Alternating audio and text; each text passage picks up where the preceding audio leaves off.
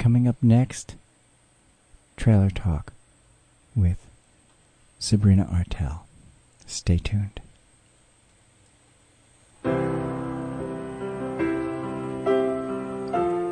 If you're a morning person, I invite you to join me, Sonia Hedlund, on Ballads and Banjos, 7 to 8 a.m. every Saturday morning, right here on WJFF.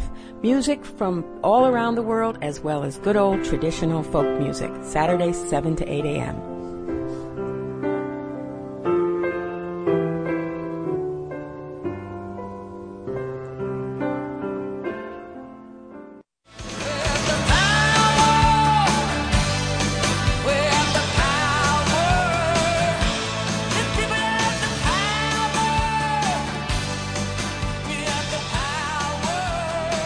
Welcome to Sabrina Artel's Trailer Talk.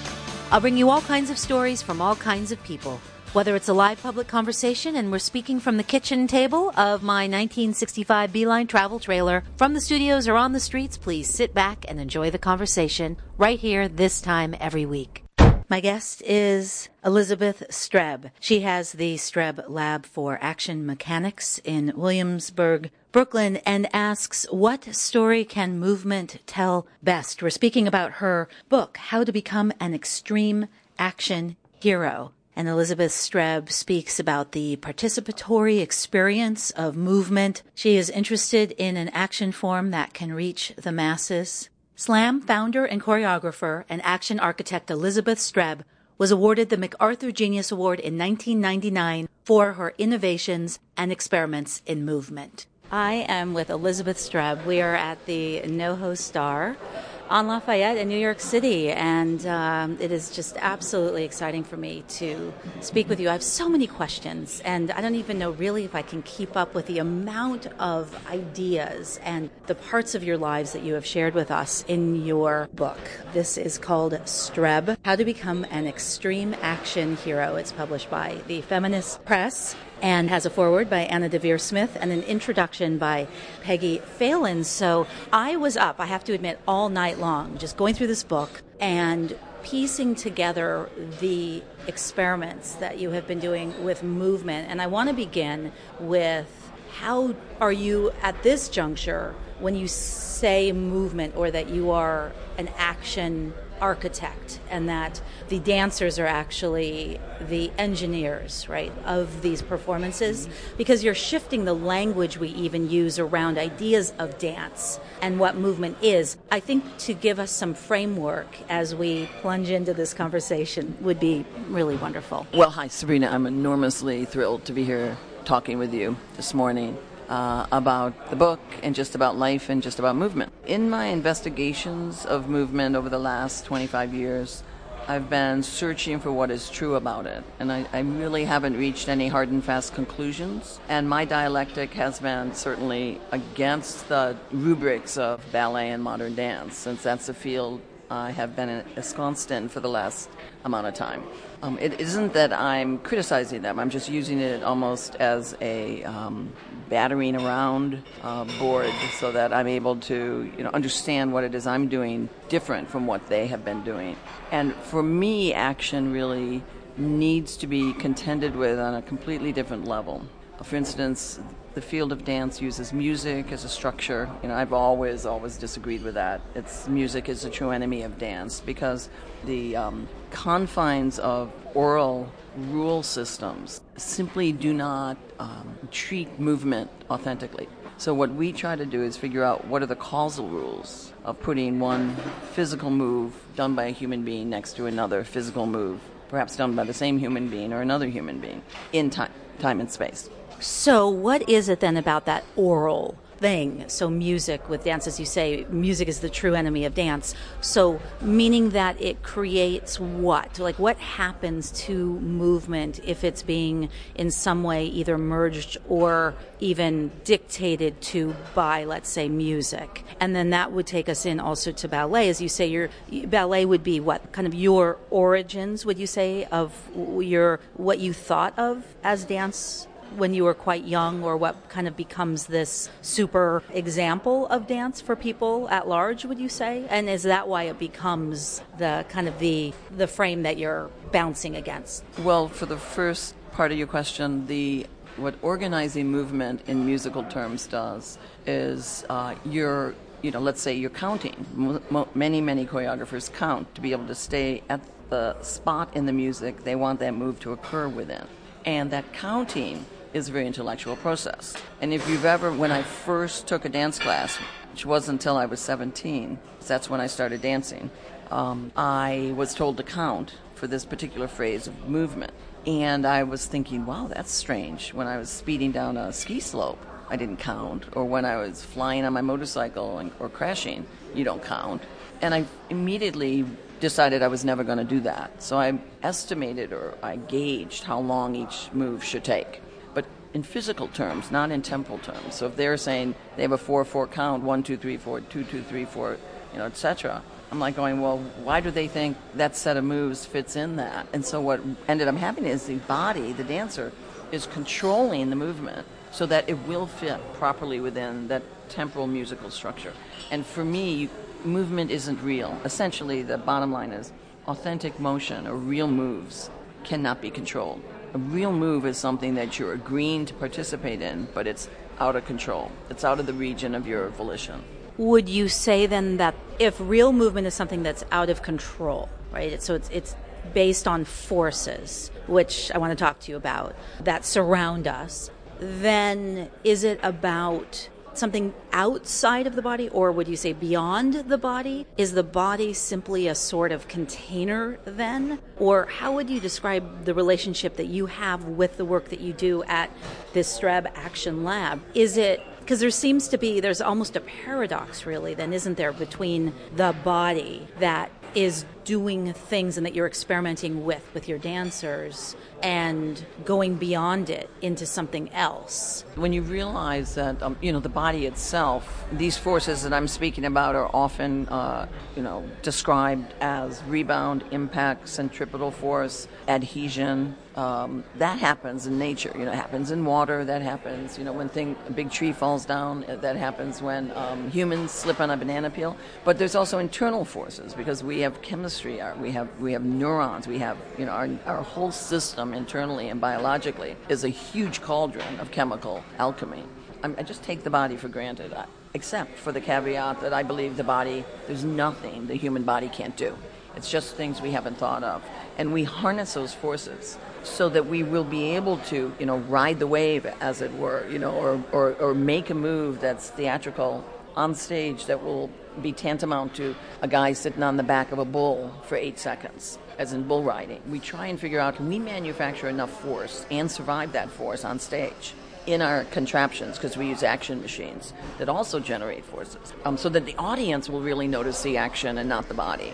I don't want my movement to be so body-centric. When they say, well, what's the big deal? For me, the big deal phenomenologically is that ultimately the question is, what story can movement tell best? And it's not literal or linear, it's pretty digitalized. My supposition is that the audience will come into a theater and just leave their head. It'll go directly from the stage to their gut, to their muscles, to their nerves, and out their eyeballs, and that they will have had an experience. That's my goal, that this is a participatory thing if I make it extreme enough. But it's all about the forces and being willing not to just demonstrate the skill you've gained in a ballet class on stage. So, first of all, your food's getting cold. No. Do you want to eat?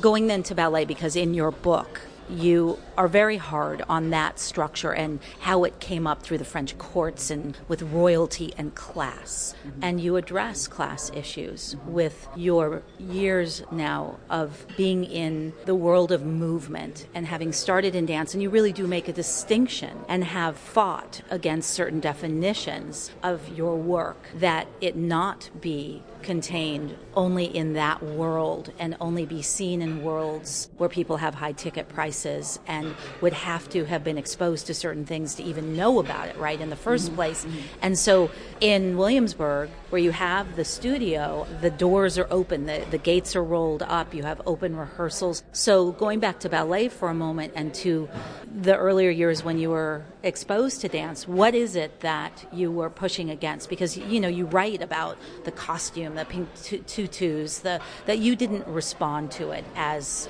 a woman, as a person. So to take us there for a moment so that then I'm going to pick up with what you were saying about these experiences that you're wanting to bring on with your audience to be shared. Right. I mean, I think I noticed the class issues in modern dance and ballet because I came from a working class background. When my day was done and I'd have taken 2 ballet classes, or 1 ballet and 1 modern, and I'd gone to rehearsal, the evening I was on my way to my cooking job. I cooked in restaurants for many years, and I noticed many of my cohorts, my friend dancers, were not going to any job. They were just going out, having dinner or whatever.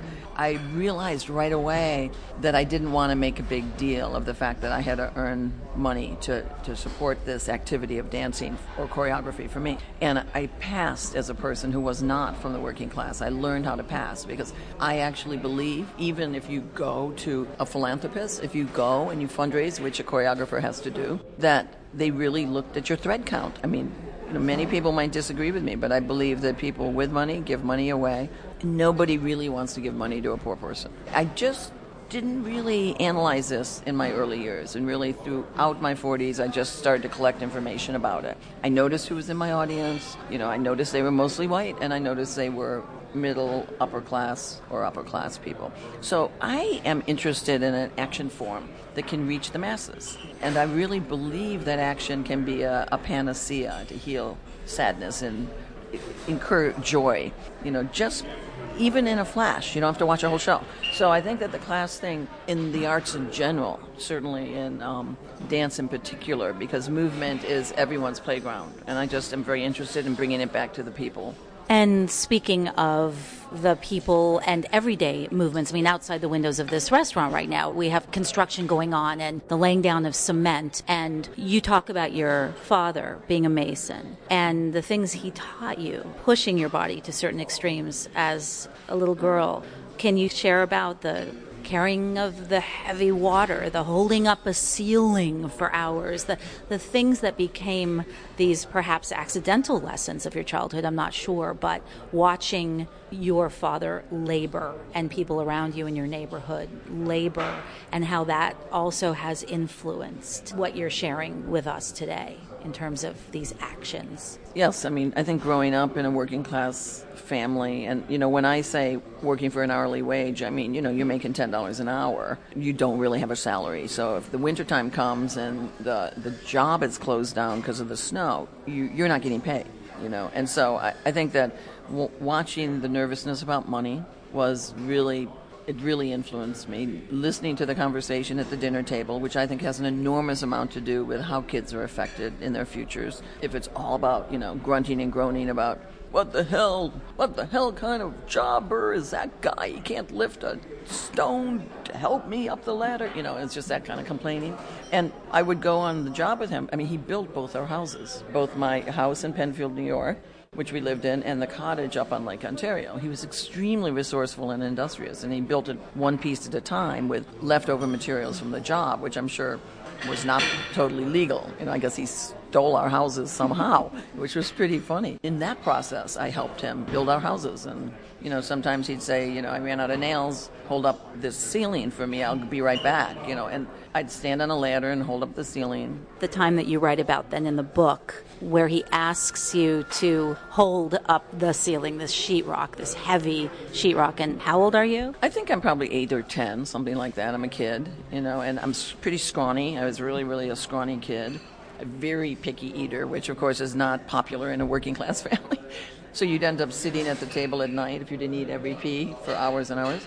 So yeah, it was a ceiling he was putting up at the cottage on Lake Ontario, and he went away. Then, really minutes and minutes and minutes passed, hours passed. And I was thinking, he's at the bar, is where he is, and then he did finally come back, and I was still there. Because I was not, going to disappoint him. And even though at that point in my life I knew it was futile to impress him, he wasn't going to be impressed. He just sort of looked at me and wondered, what the heck are you doing up there? There was something deep that happened just by feeling my body capable of that type of challenge, even though he didn't specifically give me a challenge. I don't know what he was thinking. But for me, I was doing something. And it really influenced, I think, my choices physically as I grew into becoming a choreographer. In what kind of way? What happened with your body? In the book, you also describe another time when you were a child of carrying heavy buckets of water, again, to help.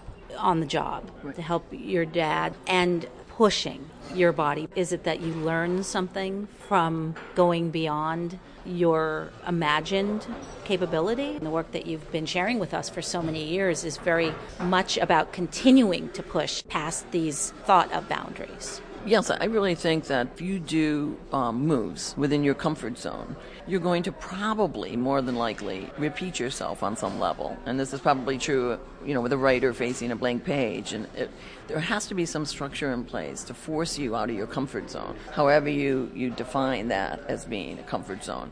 And I think that for me, it usually initially involves discomfort physically. Some people would call it pain, but we don't use the word pain. We say another rather interesting foreign sensation. And I think those times in my youth, I realized it really, really seemed to hurt for those first few moments of carrying the pails of water and holding the ceiling up, for instance. But as I pushed through the pain, other things opened up, and I kept having eureka moments of my stamina, and that I was able to do more than I thought. And I used this, I think, as a methodology for my choreography. And my questioning process was, well, what can't I do? What do I think I can't do? And therefore, how can I solve that dilemma and just do it?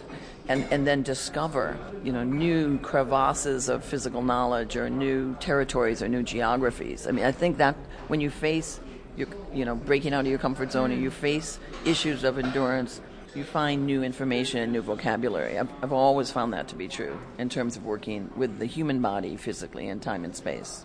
And what would you say your early influences then were, the beginnings of dance for you, that were the, okay, now I see the questions I have and that this is going to be how I spend my life? I don't think I was very organized about it. I was pretty clear that what I was interested in was movement early on. And so there were people like Evel Knievel and the Niagara Barrel Daredevils, a lot of daredevils. The woman with her cat. Annie Edson Taylor. A lot of the daredevils would do a test run with some small animal, and her cat actually died. But then she went ahead and did it.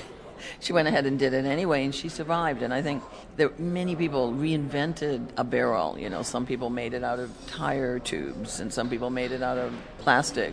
But many of them died. Many of them perished. But they were doing it at that time to try and become a sideshow act, because it was a horrible fiscal time. I think Annie Edson Taylor did it in 1903. And I was hearing these stories because we lived very close to Niagara.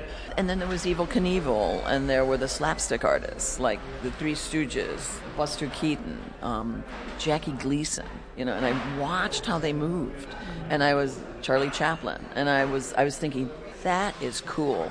That is cool. And I thought it was hysterical when one of them would put a 2x4 on their shoulder and turn around and smack somebody in the head. I mean, there was just something about the construction of those seemingly unplanned physical moments that brought true joy to me and thousands of others. And I wanted to collect anthropologically motions I saw that were real in the world and would have content to a wide swath of human beings. Like they'd say, I remember that. So are these points of content physically? Maybe. These aren't necessarily contents I've invented, but by stringing them together, I'm trying to create a panoply of information that is our world, that is the United States, that is the physical experience of human beings. And your book is entitled How to Become an Extreme Action Hero. So not only an action hero, but an extreme one. And I'm interested because you write about in your book, the origins being, as you say, grubby. And you talk about a fly in a mason jar. And a moment where, in watching this fly, you begin to ask questions of how is this movement within this jar for this fly possible, turning without bouncing off the edges of the glass and a certain kind of motion. Yes, and I think that if you believe that movement has the capacity to tell a story or to represent a relationship or to represent emotions, if you believe that, then representation will be one of your modes of operation, your choices. I do not believe that. I've never seen a dance, a story ballet tell that I think. If you landed from Mars and walked into Sleeping Beauty, you wouldn't know what the heck the story was about. It is not clear unless you already know the story. And so what's the point? I think movement does itself best. So it is thisness of the moment of action that is what action is really about. I'm completely convinced of this. And, the vibrancy of all the extreme sports that are capturing the imagination of the world at large, I think proves that people are just obsessed with watching, humans do moves in whatever manner, rather than tell stories with moves. Uh-oh. Now, why is that happening right now? Little construction happening. Sounds like it's happening in the restaurant, but it's really outside. Well, we'll have a bite of food. So you just said by doing the performances, is that what you're saying? By doing dance, by making this work, you said you're not feeding people, We're not building buildings, we're not feeding people, we're doing, relatively useless things. So I think, I have to rationalize what good for humanity will the arts be? What will they provoke in the human spirit? I really believe you can't set beauty against bread. Bread and beauty are both absolutely necessary for the future health of the people on Earth. What you're talking about is really interesting because as a viewer of action, and I'm not sure, I start to suspect that audiences are not going to any longer be willing to sit in the dark, be good, well-behaved, quiet, and watch somebody else do stuff. We're even starting things like Slam Inclusive, and my garage is called Slam Streb Lab for Action Mechanics in Williamsburg, Brooklyn. And at the end of the Saturday night show, if you spend $5 extra, you get to do some of the moves. And we're just experimenting with, is this true, or are we just inventing the idea? Can there be such a thing as pop action, which is the name of my technique, pop action karaoke? It's not singing, but it's moving, that kind of thing.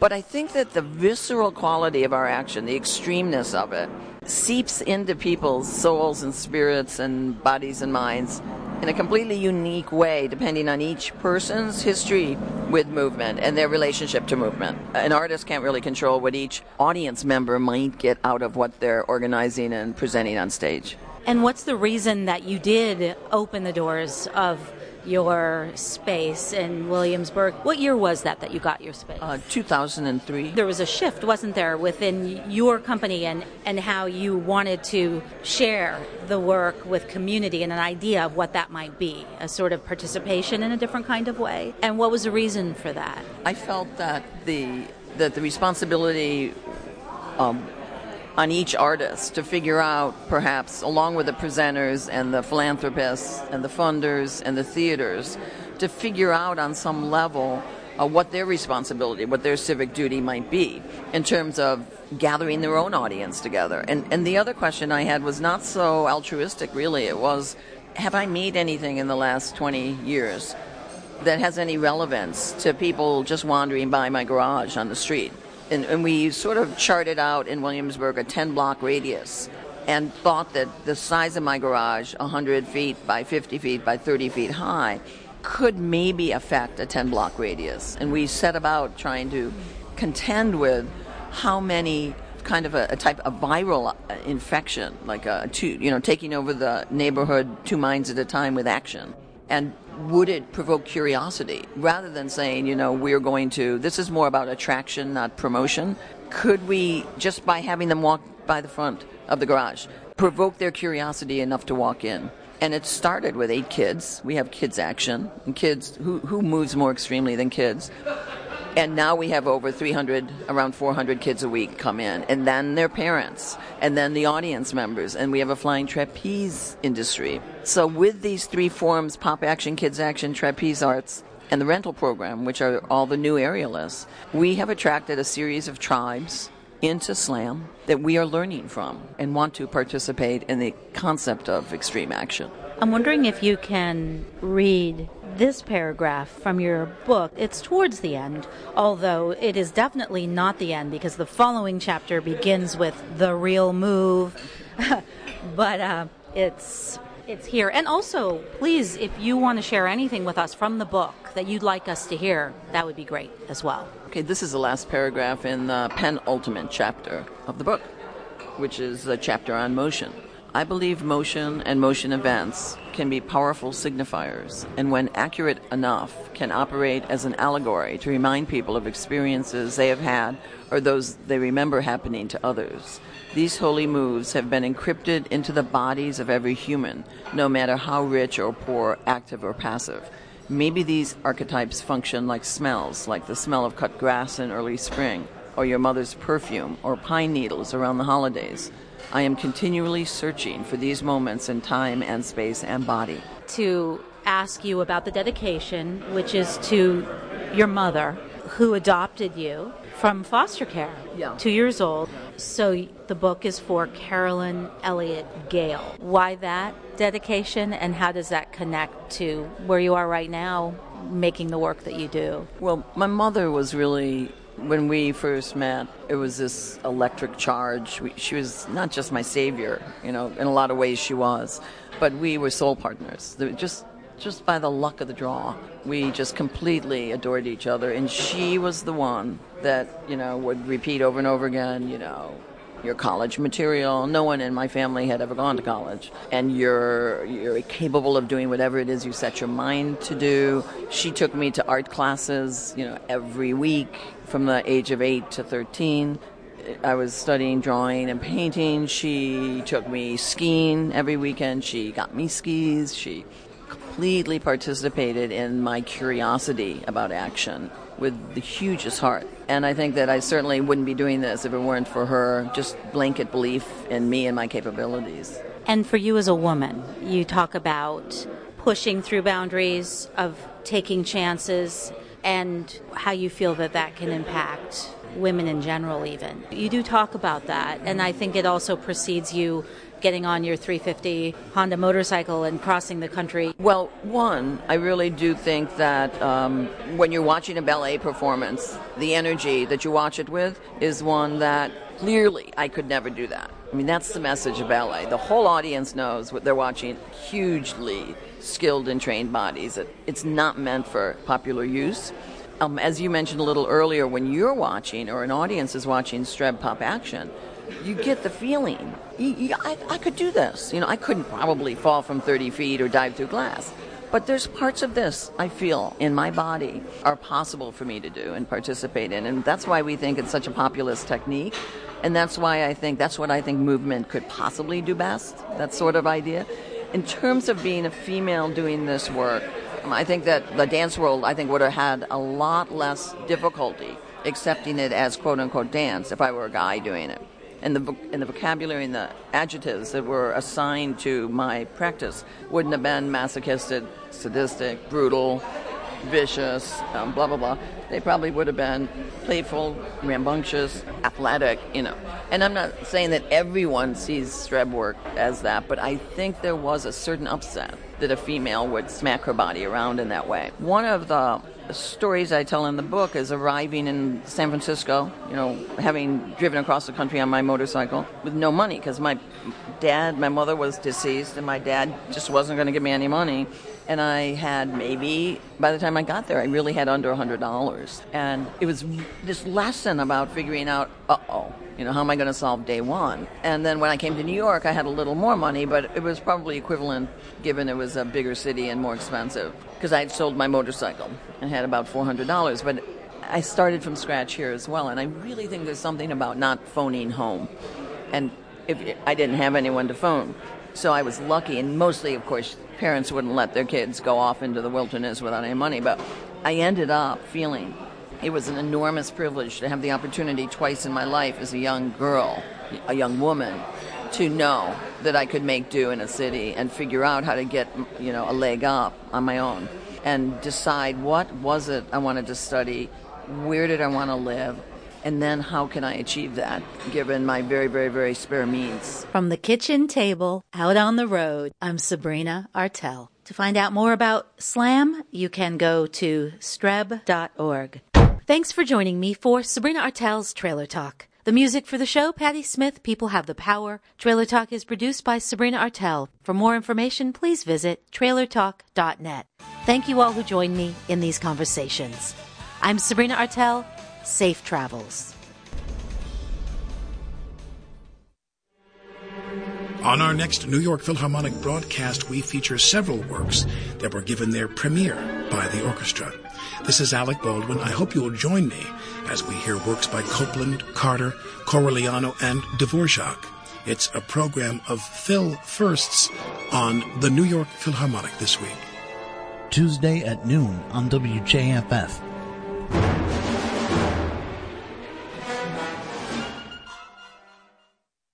WJFF's Community Service Award celebration is coming